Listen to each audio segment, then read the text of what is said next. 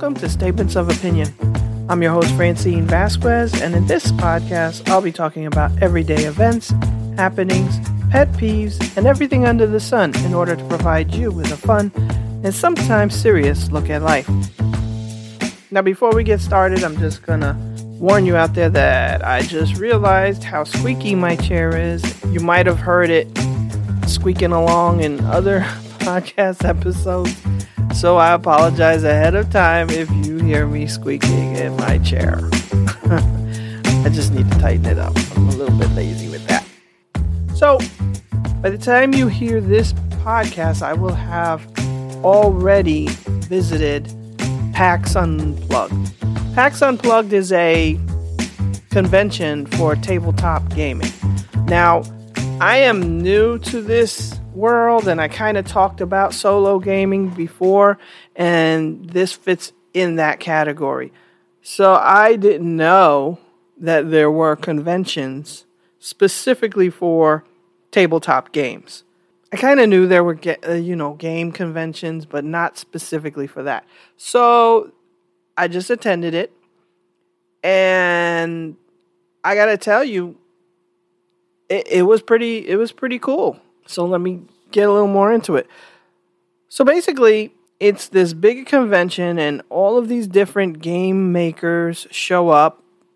Yeah, I mean, I guess if you've ever been to any convention, then you know how it is. You have exhibitors who are set up to, show you their new games or current games. You can buy them on site. Sometimes you can order them if they don't have them on site. And then there's all accessories and things for gaming. There's a lot of D&D or Dungeons and Dragons sellers and retailers and accessories. But there were other games too, all kinds of board games. Not really. Let me preface that there weren't really any retailers of your more common classic games. Like, nobody was there selling tic-tac-toe or, chess or... Well, actually, no, there was a guy who was selling chess sets. So, yeah, there was a vendor for chess.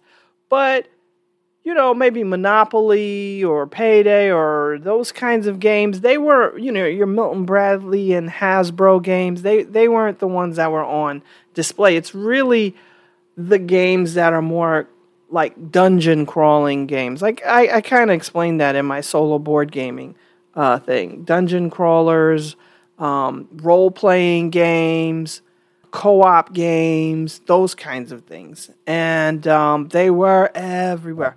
They also had, which was really cool, a whole bunch of tables for free play, where you could sit down with your game if you brought it with you, or you could even go to a lending library that was on site, and you could sit down, set up a game, and play. You could play with people that you came with, or you could say, hey, we're looking for players, and strangers could come and sit down, and you could play these games together. So it was an awesome way for everybody to come together and play some games that you love. They also had an area that was called First Look, and that was for new games that were out, and you could sit down, and there was somebody who was floating around who could help you learn how to play that game, and you guys could have your first chance to actually play some of these newer games that were out.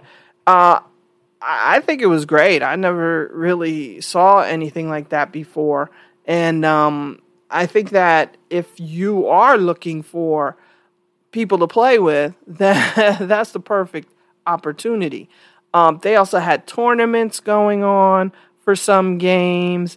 I think there was a D&D tournament going on. And actually, even though they weren't selling classic games, they did have a room where you could play classic games. So you could go, and they had like a lending library, and you could go rent it out. And they had games like Clue, Chutes and Ladders was in there. I'm trying to remember what I saw. Diplomacy was in there. There was a bunch. I don't really remember all of the games that I saw in there. But they were all, old classic games that you like to play. And you could go there. They also had panels and discussions. And so it was really nice. It was really cool. It was very different than other conventions I've been to. It was fun.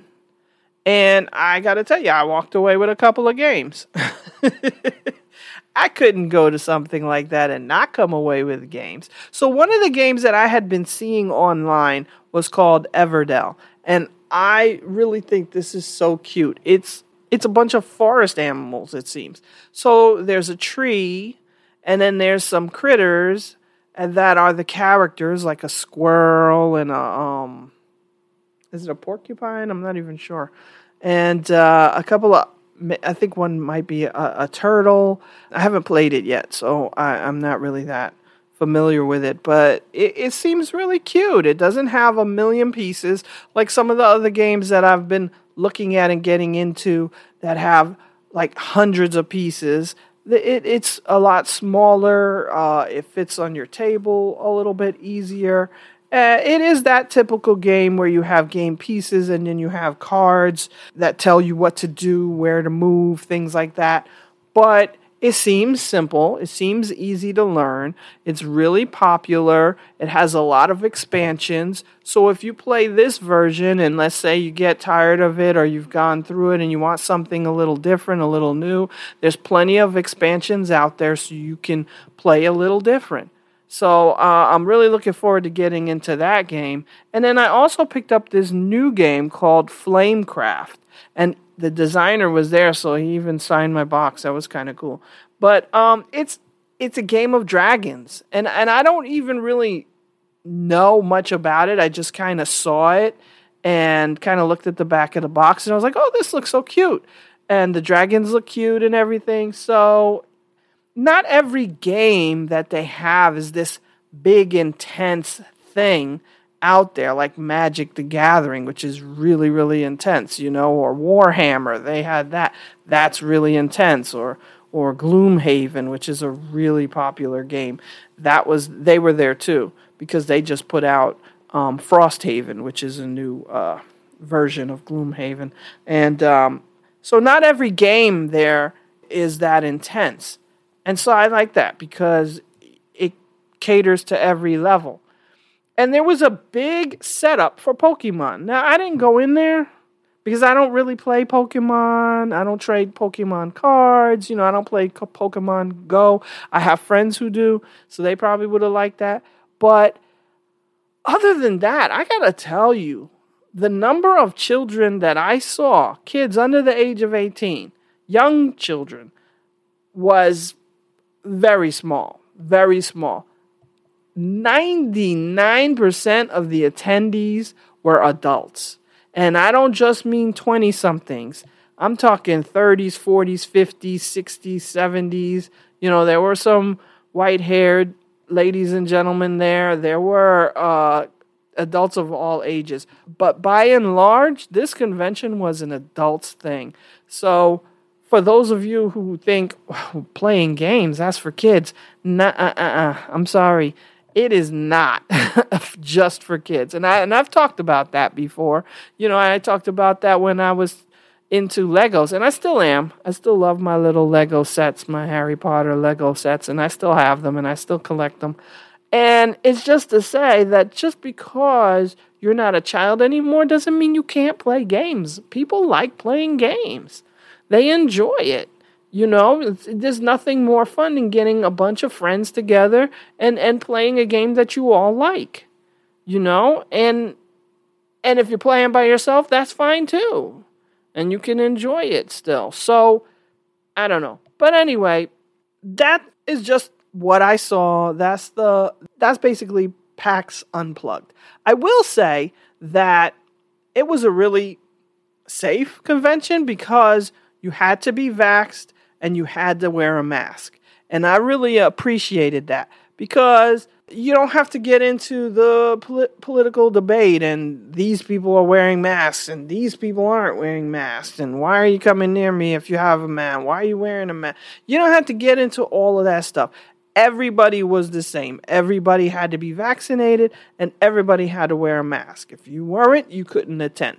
I like that because first of all, I'm into safety and my health, and these days everybody's getting sick again with everything, so why not have that layer of protection? Also, like I said, nobody has to get into any debates because everybody's doing the same thing. So that's the way it should be. I'm just saying. Because there were a lot of people there. I got to tell you, a lot of people. And not the first day, but Saturday when I did go there were a lot of people online. I mean, tons of people online because I went right when it opened. But the line moved so fast. It was just cycling through. So I was only on the line maybe 15 minutes. It was really, really easy. The way they had everything set up for your checks to show your proof of vaccination was really quick and easy. So anyway, that was what I did, and I attended that, and I would definitely go again. I would say if you enjoy board games or if you just want to take a look at what's out there, you could go, and you might not think that you like it, but you're going to stop somewhere, they're going to explain it, and then you'll play it. I also left out that each vendor, they pretty much had a little table area set up so that they could demo the game. And you could sit down and you could play the game and they'd show you how it works. I mean, I even saw a vendor, I don't remember what it's called, I think it's called Steamed Up, but it was like a dim sum game. And they had these little plastic stacks of dim sum. I don't know how to play that game, but I was like, oh my gosh, that's so unique. That's so cool. Oh, goodness. So, they had everything, anything you could think of. So I would say if that's something that you think you would enjoy, you should check it out next time, or check out something similar in your neighborhood or in your area, because it's really fun and you never know what you're really going to find. So yeah, I don't know if I updated you guys on Nemesis Lockdown, but I definitely enjoyed it, and I still enjoy it, and can't wait to play with it with a bunch of people at Christmas time, because we're going to do that. And I might bring these other games too, so there'll be plenty of time. So I've got plenty of games now, and I'm looking forward to that. All right. Let me know if you're into it or not. If you've ever gone to a convention like this, drop a comment and let me know what it was like and what you liked about it and what you didn't like about it. I don't really have any negatives because it was my first experience. I didn't know what to expect, so I didn't have any disappointment because it was cool. All right. Thanks for listening. Make sure you subscribe so you don't miss any new content, and I'll talk to you next time.